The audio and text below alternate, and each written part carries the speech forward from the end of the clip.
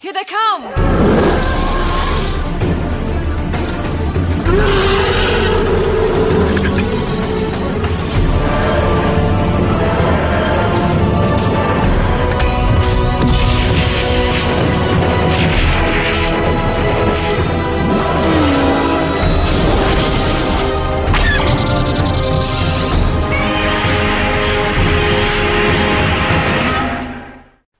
Hello and welcome to episode 155 of Effectively Speaking, the podcast that takes a look at some of the special effects sequences of film and television, be they classic, average or duff. I'm your host Eric Moore, and today I'm joined by Ian Marchant to discuss the effects of the Blake 7 episode, The Web. Sir, I am fluent in 6 million forms of communication. This signal is not used by the Alliance. It could be an Imperial code. Hello listener, hello Ian. Hello Eric, hello listener. Hopefully the same listener, possibly a new one. Well, yes, this is a very strange situation for us because we've just, 10 minutes ago finished doing a recording for our Blake 7 in Character podcast, and it's a crossover with Effectively Speaking in that we've just done an audio commentary on a story called The Web, and now we're going to talk about the same story, but we're going to just have a look at the special effects, aren't we? We are, yes, yeah. As we said in that one, a crossover event. Now, if we could also manage to cross over with Mad Max in Character, yes, trifecta, mate. I tell you, we're there. I don't know how we would do that. But... Well, we could do it with Doctor Who because you've got old Miles Fothergill is in this story. That's true. Yes, we could tie it in with Doctor Who Adversaries. Yeah. Yeah, if you don't know what the bloody hell we're waffling on about, you've chosen the wrong podcast. Yes. Really?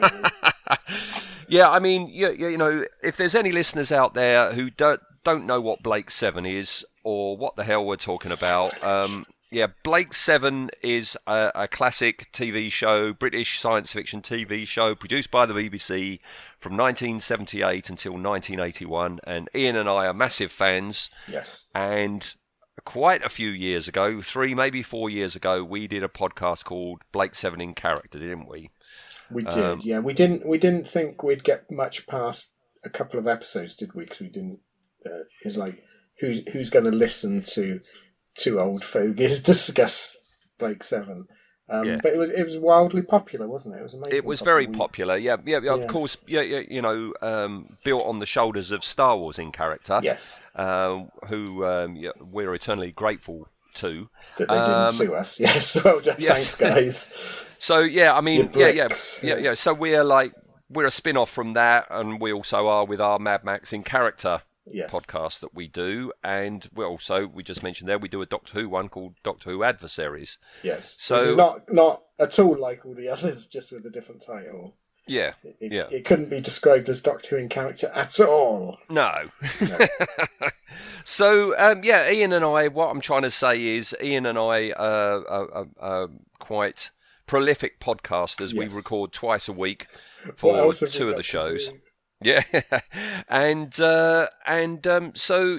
but Ian and I's history with Effectively Speaking goes back quite a few years as well, because I think the very first time you were on this show was for Doctor Who, where we did the Green Death and the giant fly that was in that. But the second time you came back to this show was for Blake 7, wasn't it? Right, yeah, for the Liberator shot. Yeah, the beauty shot, the money shot. Yes, the very first reveal that we have of the Liberator. So we're along today because, as I say, we've just done an audio commentary on The Web, and it has a fair few special effects in it. So I thought we would talk about that today. Yes. All right. Makes sense. Makes sense. Yes. Yeah. If you don't know what Blake 7 is, and you can access it in whatever territory you're in, we do urge you to, because it's a classic show, as I say, with some incredible characters in it, some incredible notions in it, some not so incredible special effects though, it's influenced quite a few shows. So if you like Farscape, you'll probably like Blake 7. If you like Firefly, you probably will like Blake 7, because they're both very heavily influenced from it. Don't go in expecting, Marvel style flashy special effects and that. This is the BBC in the 70s. They could barely afford to put a poster on the wall. That would have stretched the budget. But I don't think it matters because the scripts and the acting carry it. Yeah. And it's one of those shows that actually broke into the mainstream, certainly in Britain. So at the time, like people that wouldn't normally watch Doctor Who or wouldn't normally watch Tomorrow People will go, yeah, I watch Blake Seven and happily discuss it. Very, very weird crossover TV series, isn't it? Yes, yeah. And, this is a special effects show, and, famously, Blake Seven was released the week that Star Wars came out in cinemas over here in the UK. Of course, it was May 77 in America, wasn't it? But over here it was Boxing. Do you remember that when you used to get films later than the rest of the world? I remember it very well. And I remember also when they did finally come out over here, it was London and the big cities that got it for the first 3 months.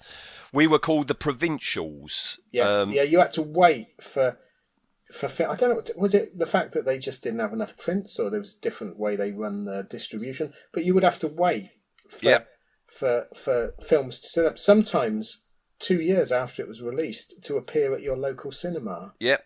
And, I mean, I'm down here in Kent, so, if you desperately were wanting to see a film, you could travel up to London to see it. And when Star Wars came out, there was a friend of mine, he swore blind that he went up to London and saw it, but no, he didn't. No. He just read that big Star Wars comic adaptation, that was out at the time. Was he telling you about the amazing scenes where Luke goes to Toshi Station and meets with yeah. Oh, I look forward to seeing that. Weird. I mean, when Star Wars, because I grew up in Oxford, which is quite a large university city, and when Star Wars turned up, it went to a place called the New Theatre, and as the name suggests, it was a theatre, but they would get first run films.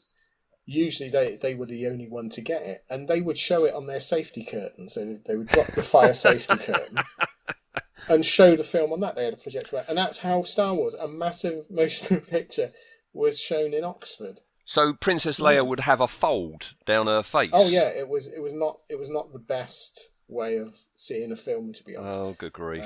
Very, very strange situation. Yeah, you wouldn't do it now.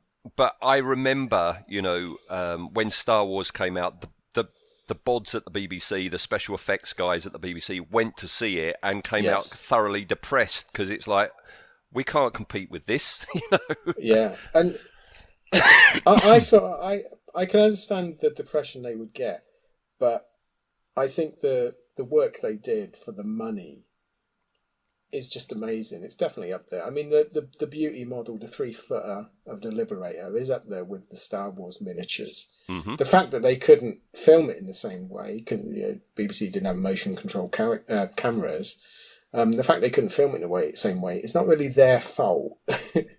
But yeah, it did knock them, didn't it? It did knock them. And also, famously, was it Softly or Z-Cars Blake Seven took over from? It was Softly, wasn't it? Because Z-Cars finished and Softly started. That's right. And then Blake Seven took over with the same budget as Softly. Bear in mind, Softly was based on what vaguely sounds like a racist phrase now, which was Softly Catchy Monkey.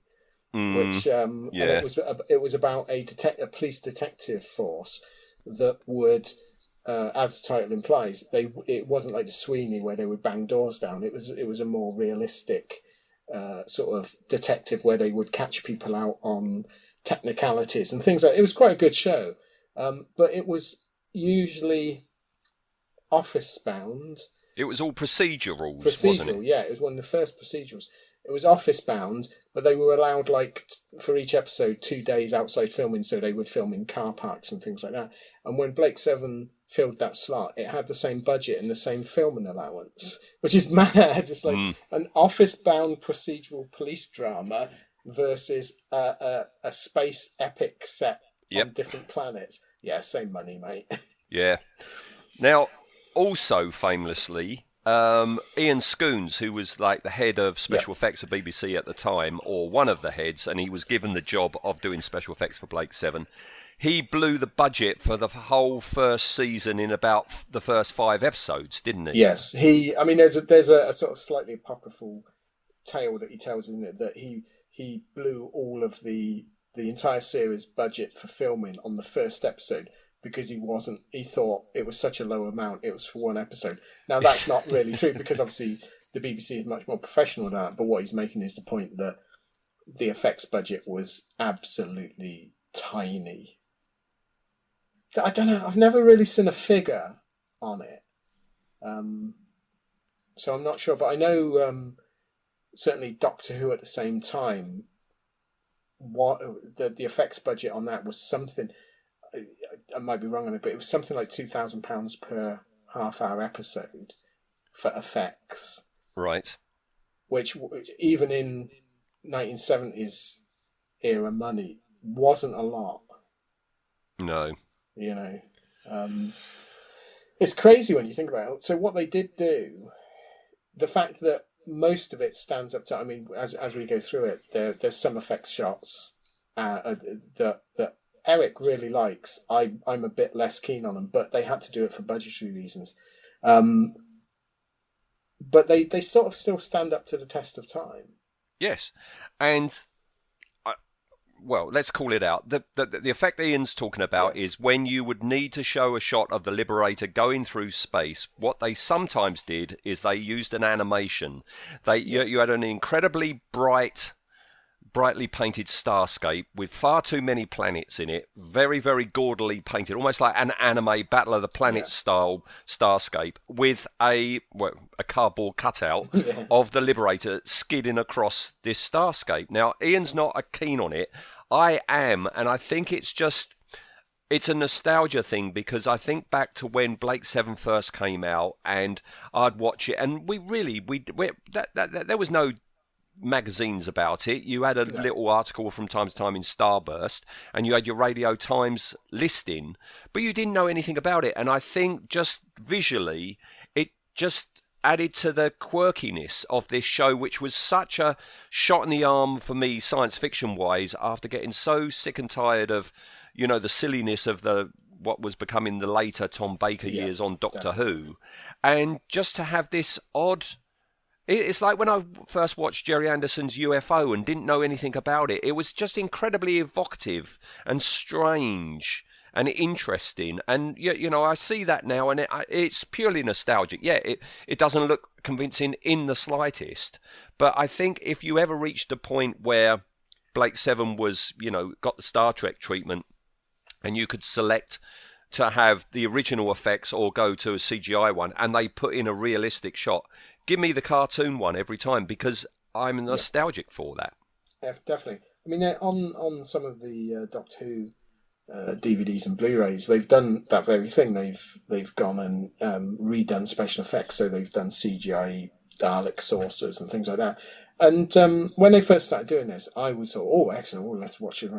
And you watch it once, you never watch the special effect version again. You always go back to the original one. And I think, I would not want to see an updated version of Blake 7, I don't think. Other than the fact that clean the prints up, I'm not even a keen fan of when they correct colour timing between scenes, but by all means do that. But yeah, don't put a load of CGI Liberators in. No. I as much as I know, I mean, I don't object to the cartoon Liberator as such. It's just, I remember as a kid it used to jar me as well. But yeah, I wouldn't want it replaced.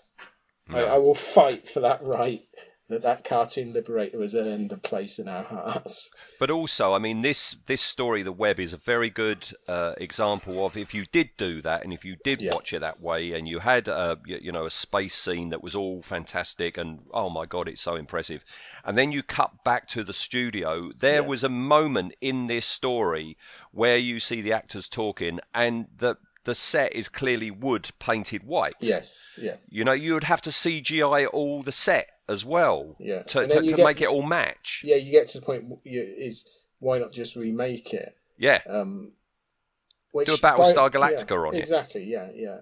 And whilst I wouldn't want to really see a remake, I think they could do it. They could remake it. It wouldn't be our Blake 7, but you can enjoy two things at once. Yes. Anything? I've tried all recognised systems, but there is nothing. No transmissions of any kind. We'll move out. Go back the way we came. Without detectors, blind backtracking is a good way to run into pursuit ships. We've no choice. If we get clear, then we can outrun them, if necessary. Sensors register increasing gravitational influence.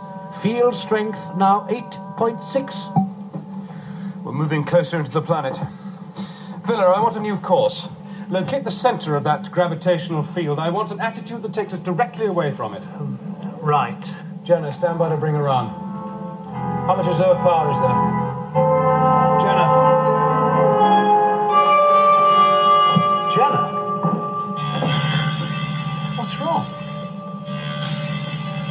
What is the matter with her? I don't know. Villa, give me a hand. We'll take her to her quarters. We have waited for your coming for many years. Welcome. It pleases us that you are here. Who are you? We will meet shortly, and then we shall answer all your questions. For now, it is only important that you understand the danger of your situation. Danger? Your ship is trapped. You cannot free yourselves. We can free ourselves at any time we wish. You underestimate the power of our ship. On the contrary, you overestimate it.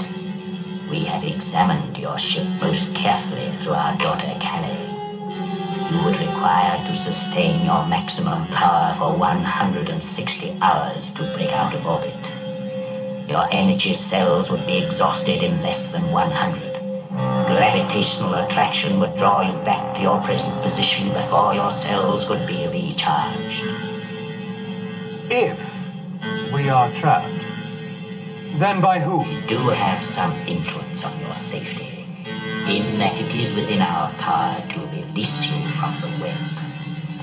That we can and will do, in return for assistance from you. What do you want from us? All right, well, this story then, let's talk about the effects that we see in this story. And we've just watched it an hour ago, so we're having to rely on two old blokes' memories here. So I know that we start with a planet, which is obviously, Black Park, just outside Pinewood Studios, which is used in all the Hammer films and the Carry-Ons and Professionals and all these sort of shows. Well, once you spot Black Park, you'll spot it a lot in lots of different British stuff. Yeah. And but in this story, it's called The Web, and so the first thing you see this forest covered in webs. And it works really well because they seem to be filming either at very early in the morning or more likely at dusk. So the lighting's really good. And as you say, Eric, they've sort of distributed a lot. I mean, a huge amount of this webbing stuff. So it looks like Halloween spider webs, or we were speculating it might be like loft insulation strung out. It's that sort of look, coupled with there's like in sort of white egg things everywhere. Like I'm talking about 4 foot across, inflatable, look like eggs. And it's really, really creepy. It's like, it works. And your thoughts on that, Eric, were that it was Ian Scoons, wasn't it? Yes, I think this is exactly what's going on here. Yeah, I mean, he had a genius. I mean, he had a background, working on the Hammer films. Then he moved to Jerry Anderson's, Century 21. But I mean, if you see any, he's gone now. But if you see any old interviews with him, he always dressed in black. He was a bit of an HR Giger about him, wasn't he? Yeah. He had the strangest haircut, with the straightest fringe you've ever seen. It was almost like a Darth Vader helmet of hair, and he he leant towards the gothic. He leant towards the macabre. I mean, it shows in everything he does, doesn't it? There's an element. There of is it. that element, and I'm sure there's a bit of it here. He was responsible for the special effects. I don't know if this scene that we see in the forest falls under special effects or not, but if it did, that's Ian. It's just the genius, these eggs that you talk of. I mean, they're weather balloons, you know. They are nothing more than weather balloons, and they've been tied down to the ground, and you've got whatever that webbing is, but it is creepy. The lighting is creepy. The camera moves around in a creepy way. It moves to this laboratory base thing. You then get a voice, don't you? A whispering voice saying, they must come to us. Yeah, the soundscape on this scene really adds to it as well. It's really sort of cleverly done. It does work. It draws you in. You're immediately aware that this isn't a normal sort of situation. This isn't a normal quarry that Blake 7 would go down into. It's a good introductory scene. Yes. And then we go inside. And we have Miles Fothergill, who we've already mentioned, and the lady who, unfortunately, I've forgotten her name. Yeah, these two people, all in padded suits, lying in, like, armchairs. And this voiceover is still going, and the camera continues. It's sort of like strolling around, you know. Yeah. And ends up in this room, and this when you think about it, it's very similar to Ridley Scott's opening to Alien. Around Alien, around the Nostromo. It is, except there's no voice saying they must come to us. That would have been. They should have had Ian Holm in the background whispering. Yes, they must come. And the camera goes into this room, and the main special effect and the main reason we're doing this today is this guy called Samon. Yes. Who we're going to later find out he's like the last of his kind from the planet Auron, you know, that Callie, who's one of Blake 7, comes from too. And now there's scientific expedition that goes to this planet, and they're doing genetic engineering, and he... Never goes right, that, does it, in sci-fi? No, and especially not for him. If you're on an alien planet doing genetic engineering, you might as well just kill yourself there and then. Yeah. Now, for anybody that hasn't watched this, and who might not have seen the image that's on the Neozaz page that shows exactly what we're talking about, would you care to describe what Samon is and what he looks like? This is weird, because I imagine when the special effects guy was drawing this out and saying we could do this, I don't think this is what he pictured, because if he did, I think he probably needed to get another career. So basically, Samon is he's a normalish head, bald head, very flaky skin, very flaky man. Then he's got like a very thick neck, and then it goes down to this emaciated puppet body. But it's not a particularly good puppet, because there's no joints in this. So he's got like pipe cleaner arms and legs. Yes. And this little emaciated naked torso with an umbilical cord coming out there. And you think that's weird enough, but then imagine he's in a fish tank. He is in a fish tank. Yeah. It's the bizarrest thing. And then they've also decided at that point, and we were speculating on why they did this.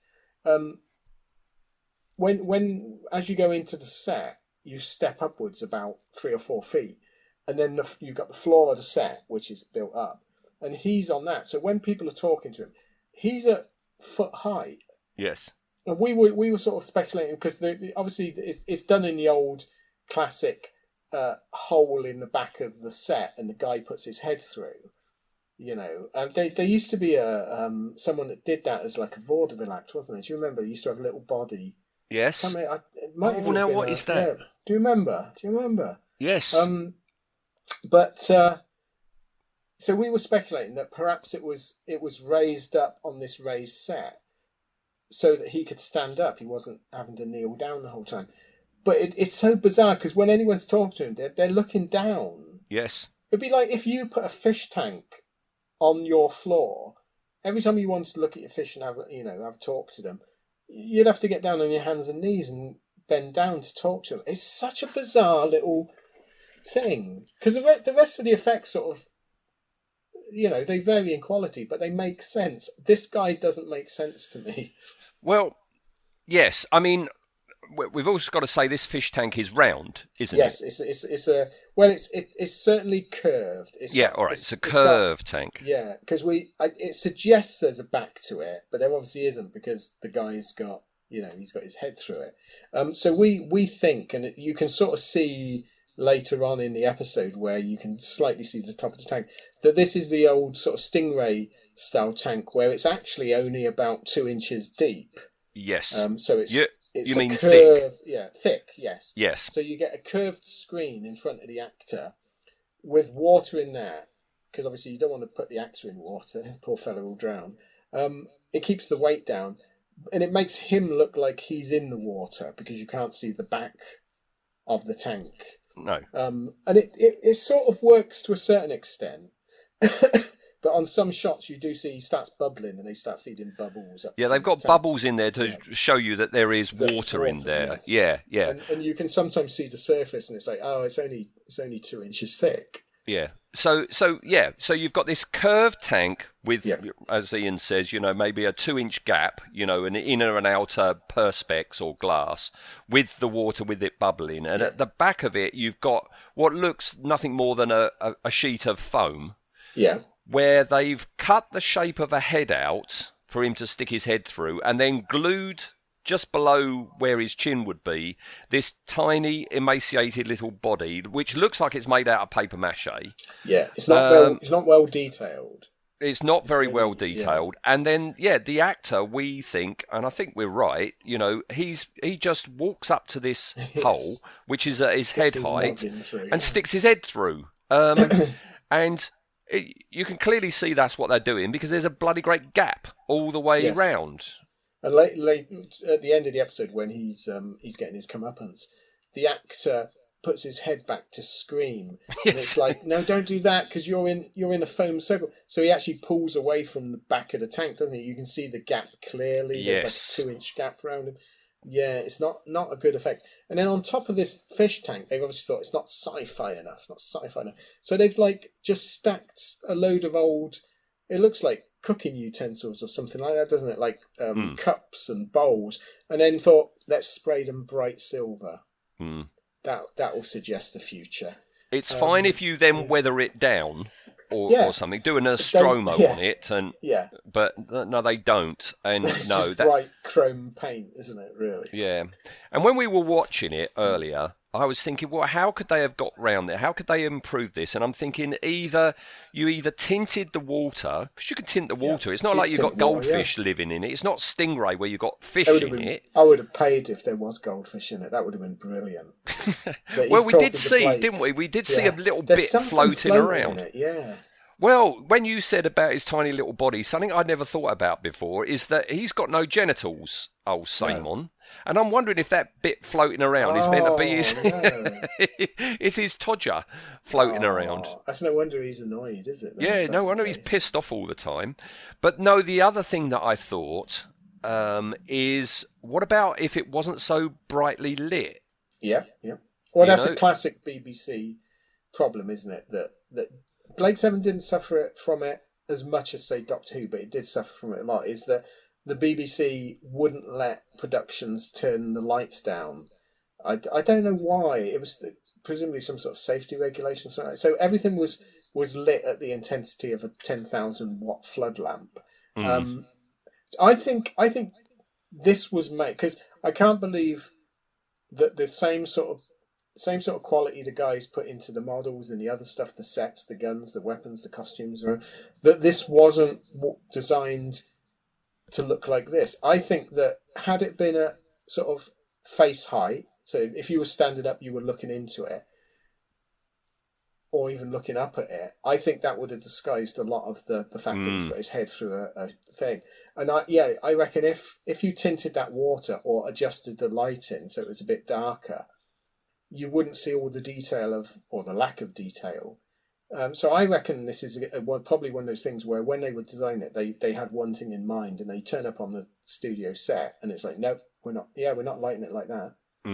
we're not putting that up on a cabinet because it might fall over and it's got water in it, and we don't allow water on this. You know what I mean? It could be something like that. Yeah, because I was just thinking when you were saying that, I've got an image now of supposing instead of his tank being on the floor, it was like, 10 feet up. So the actor actually goes up a ladder and puts his head through. Yeah. So therefore he's looking down upon, Yeah. Blake and Avon when they see him. Which Almost would like have worked for this sort of godlike. Well, I was thinking character Wizard as of well, Oz. yeah. Have it like a Wizard of Oz head and tiny body, and then have him lit from below, so you have all those shadows, and everything. I think that would have been, maybe they didn't do that because that's too creepy for 7 o'clock on a Monday evening. That is also the other factor we've got to think here, is that this was they had certain regulations, and they would have the directors and the producers would be wrapped over the knuckles if they made stuff too scary. I mean, there's several Doctor Who stories where complaints were handed down from on high at the BBC to say tone it back. And we know Mary Whitehouse was watching as well. Yeah. So it could be a case of they had to scupper their own believability to make it less scary. Or a combination of all these theories. Maybe, I mean, again, maybe, Ian Scoones. That little body, I can see Ian Scoones making that. That is creepy enough for Ian Scoones. Yeah. And maybe he did want to light it and film it a certain way to make it creepier. And the BBC went, nope, you're not having it. It's got flood it with light, take the curse off of it, sort of thing. Yeah, put a bishop in the scene, take the curse off. Yes. Yeah. Could have been, because we get later on in, I think, series 3, we get Moloch, don't we? Who's a similar sort of idea. It's a little creepy puppet, massive head, tiny body. So they could have gone the puppet route as well, couldn't they? But do you reckon it originally was meant to move as well, and that could be a reason they've said it's too scary to move it, just to have it dangle? Well, I was going to say, there are moments where his legs do move. And I don't think he's being puppeteered. I think that body is paper mache, right? It's stuck to the foam, and every time that actor's talking, the body just moves a little bit. It's as simple as that. Yeah, could be. He hasn't got any Kermit-like rods or anything. I was just going to say that. Yeah, can you imagine if he had Kermit arms? It was. I don't even remember it, but in one of Vic Reeves and Bob Mortimer's show, they did. Sitting at the dock of the bay. Oh, yes. Do you remember? Watch the ships out and watch them come back in again. Watch the ships sailing out and coming back in again. And they did the same thing. It was a head through a thing. But they had with the wire arms. Yeah. Now that was more believable. Yeah. All right. So that's Samon. He's our main effect of the day, right? And Samon's there because they need these power cells, and they sense that he senses that the Liberator is nearby, and one of the crew of the Liberator is Callie, who comes from the same planet as him, and they get her to nobble the ship and change course and fly near the planet, and it's called the Web because not only do we have the Web down on the planet, somehow in space. Yes, I can't remember. Do they actually address how this web in space is actually created? Well, yeah, they've got that web creation machine, the one at the end where Blake says, "This is the switch on the web creation machine that fires a beam through the web." But why would you create a machine to create a web in space? Yeah, I'm not sure. It could be that this is a confused Terry Nation script, or there's stuff missing, because the whole story doesn't really hold up on the bigger picture, does it? Pardon me. So he's this wizened little body, but he's got power enough to contact someone in the depths of space through telepathy. He's presumably got power enough to create these webs. He's created a beam to open up the way. I don't know why he's created a beam. So I'm presuming at some point ships were coming backwards and forwards. Maybe to this base, because otherwise, why would you need that? Why would you need a special beam to create a hole in the webs if no one ever visits you? Yeah, it falls down a bit, doesn't it? Terry hadn't thought that one through, had he? No, sometimes with Terry scripts, it's get from point A to point B then don't worry about what happened at point A because we're now going to point C. Yes. So his scripts would sometimes you just have to go, yeah, okay, Yeah. I'll live with that. Yeah. Well, yeah, I mean, they get there and, yeah, this web ensnares them and they see it on their scanners and that's fine. That really does look like, shop-bought Halloween spiders' webs. Yeah, it's a simple effect. It's just, so we're looking at the point of view of the ship and they're obviously just rolling a camera through some webbing hung up in a darkened room. But it works really well. It works well. It works less well when we've got an exterior shot and we've got the Liberator. Yeah. We were just saying on the other show that we've just done that can't be the big 3-foot Liberator model because it's on a stand and it would have been far too heavy. I think it's one of the smaller models for this bit, and unfortunately, they show the Liberator travelling through the web, and there's one huge, great strand of it which just like pings out the way, and it doesn't. They're not using high-speed photography or anything like that. It just goes through a bit of fake spider's web. It does. It look. I made a joke on it that it looks very similar to like they're on a shopping trolley pushing the miniature across because it wobbles something awful. But the miniature itself, all 3 sizes of miniature for the Liberator are glorious. Yep. They're really well done. And the big one, the 3-foot one, is the one where we see when they're trying to blast their way out the web. Yes. They fire their neutron blasters, and we get a nice close-up of one of their weapons pods with the, well, I'll use the word immaculate. I don't think I'm wrong. Immaculate detailing work and panel work that Martin Bauer is so famous for. Absolutely class work. It really helps. It gives a sort of feel to the show that belies its budget.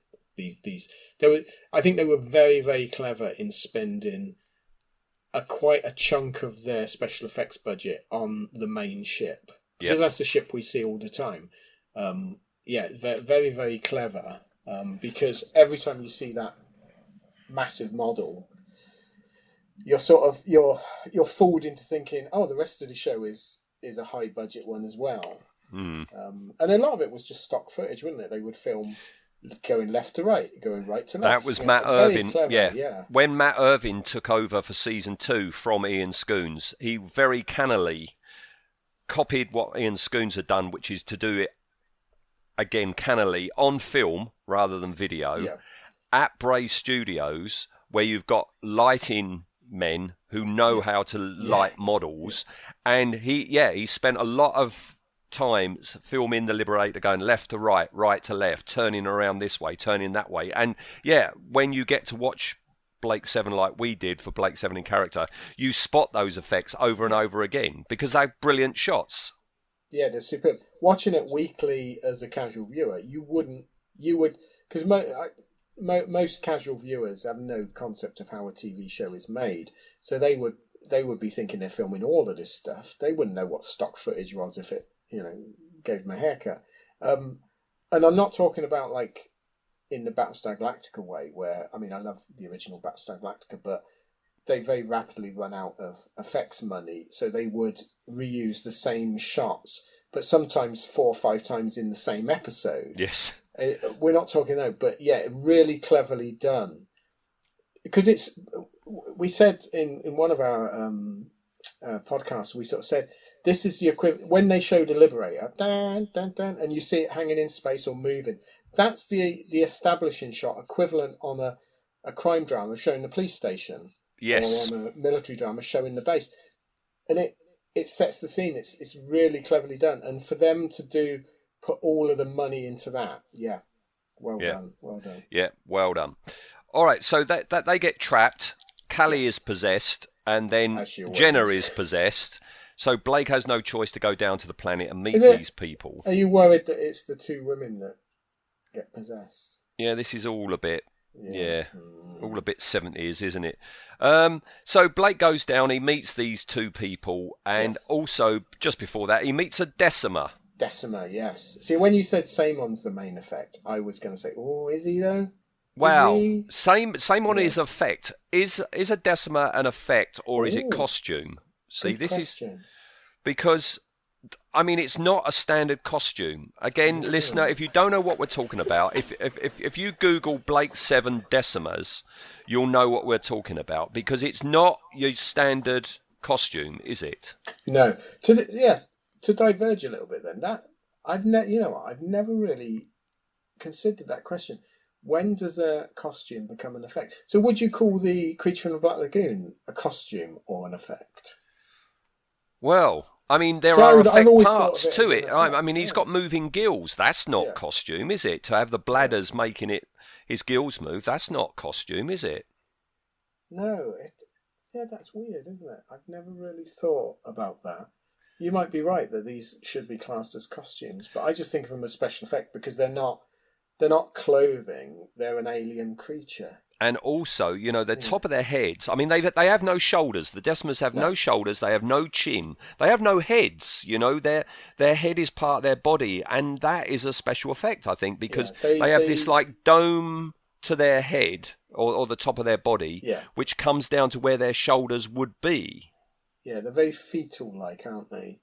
Yeah. Fetus-like, which I suppose fits in with the theme of the story, because these are genetically created creatures that we find out later on. But I don't know whether to call them a special effect or not now. They are But they're fabulous, good. whatever they are. They are fabulous. I love the design. I love the colour of them. I love the fact that they seem to have like frilly lighting all over them. And very effective. We've just been talking about it on the other podcast. The main one. You can see the actors in them. You can see their eyes, and they're spooky. That works well. They are creepy. The fact that you can see the actor. It's Deep Roy, isn't it? The one that Blake meets first and that gets killed. But they've put red all around their eyes, so the eye hole of these Decima costumes don't go up to the eyeball, do they? But we hope they have, because if that is fiberglass loft insulation they're using as a web, that might have been just a happy coincidence. It might be paint fumes off of their costume. They weren't quite dry. But they are creepy as anything, the Decimers. I've seen them derided by some fans as, silly creatures. But no, there's just something about them. At all, no. I think it's very clever as well, because although they're creepy looking and they're quite scary looking, they've got the way they've been designed, and I think it's again because they're a little bit fetal like, and the way they move and their voices, there's a lot of sympathy you have for them even straight from the get-go. Yes. You don't immediately think, oh, these are going to be the big bad for this episode. You're immediately drawn into like, I'm torn with my views here, because the first one we see is sort of pleading with Blake, isn't it? Yeah, to help them. Yes. It's spooky stuff. Spooky. What do you think if you took the Decimers and they took over from the Ewoks in Return of the Jedi? Oh, they would have been so much better. Similar sort of height, living in a forest. Probably a lot of the same actors. To be fair. Well, more than likely. That would be brilliant. Creepy Ewoks rather than teddy bears. Yeah. And I think that would have been a better sort of juxtaposition. I know George Lucas was going with it was sort of changed and made up because it was originally meant to be Chewbacca's race, wasn't it? Yeah. Wookiees. But it's been revisioned into, we wanted to show that a harmless-looking race could take down the Emperor now. But no, I think the Decimers would have worked really good. You wouldn't have sold so many toys, though, would you? I reckon you'd have sold more. Yeah, you would have bought them. Yeah, I would have bought them. I can't get. When you were a kid, well, actually, you might have been too old for it. But when Return of the Jedi came out and the Star Wars figures of the Ewoks, did anyone ever buy the Ewoks? I never did. I didn't. No. No. So we got the Decimers. Yeah, they're genetically engineered by old Samon. He's also genetically engineered the other two that we see in there. Yeah, and they're trying to create a sort of a worker force, aren't they? A slave. Everyone's always trying to exploit the workers, aren't they? Yeah. There's a definite socialist side to this show, I think. Yeah. And the other special effects is at the end where the Avon, one of the other crew members, has come down with these power cells that Samon needs, They go into the base, but one of them, I think it's Miles, stupidly forgets to lock the door. Yeah.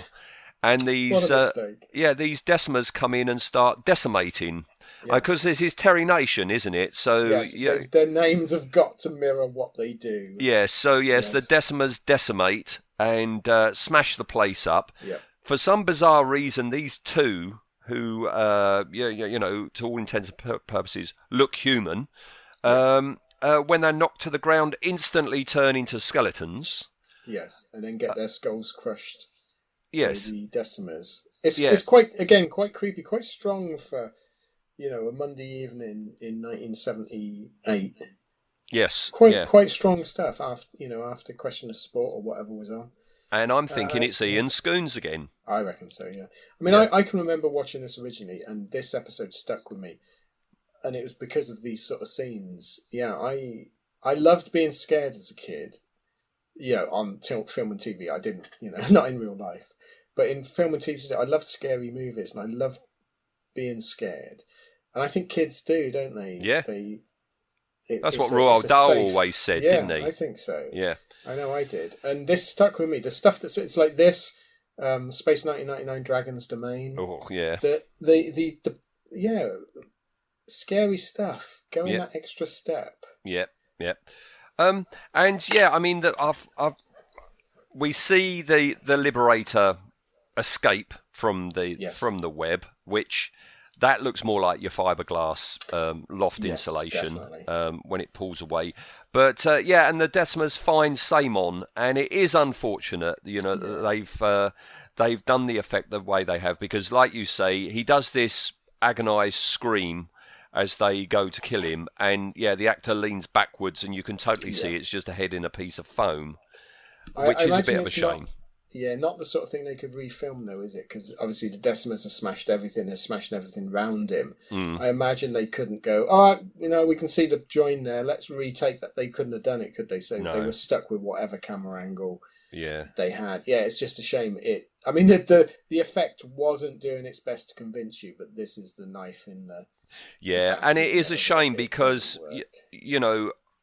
I've recorded these on audio, on cassette, and I used to listen to this one a lot. And Samon's voice is really good, and on audio, the story is really good. It's a really good story. It's an interesting premise, and, we got good characterization with our main cast and everything. But, yeah, the visuals do let it down. They do. Yeah, I imagine on audio, because the soundscape on this one, the soundtrack, is superb. It's really been well thought out. The Decimers have really creepy, high-pitched voices. Miles Fothergill is got a voice you could listen to him just speaking the telephone book.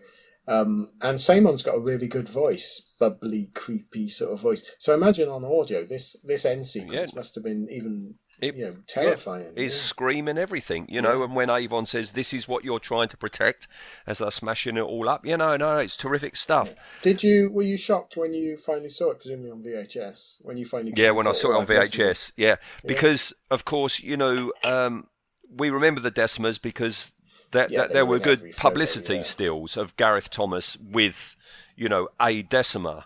But there was never a photo of Samon. No. And it had gone to the back of your mind about what this guy in a tank looked like, And that was a shock when it came out on VHS. Yeah. Did you gather your family around and say, "Family, this, I remember this episode being amazingly scary and right. Let's sit down and watch it." And that was it.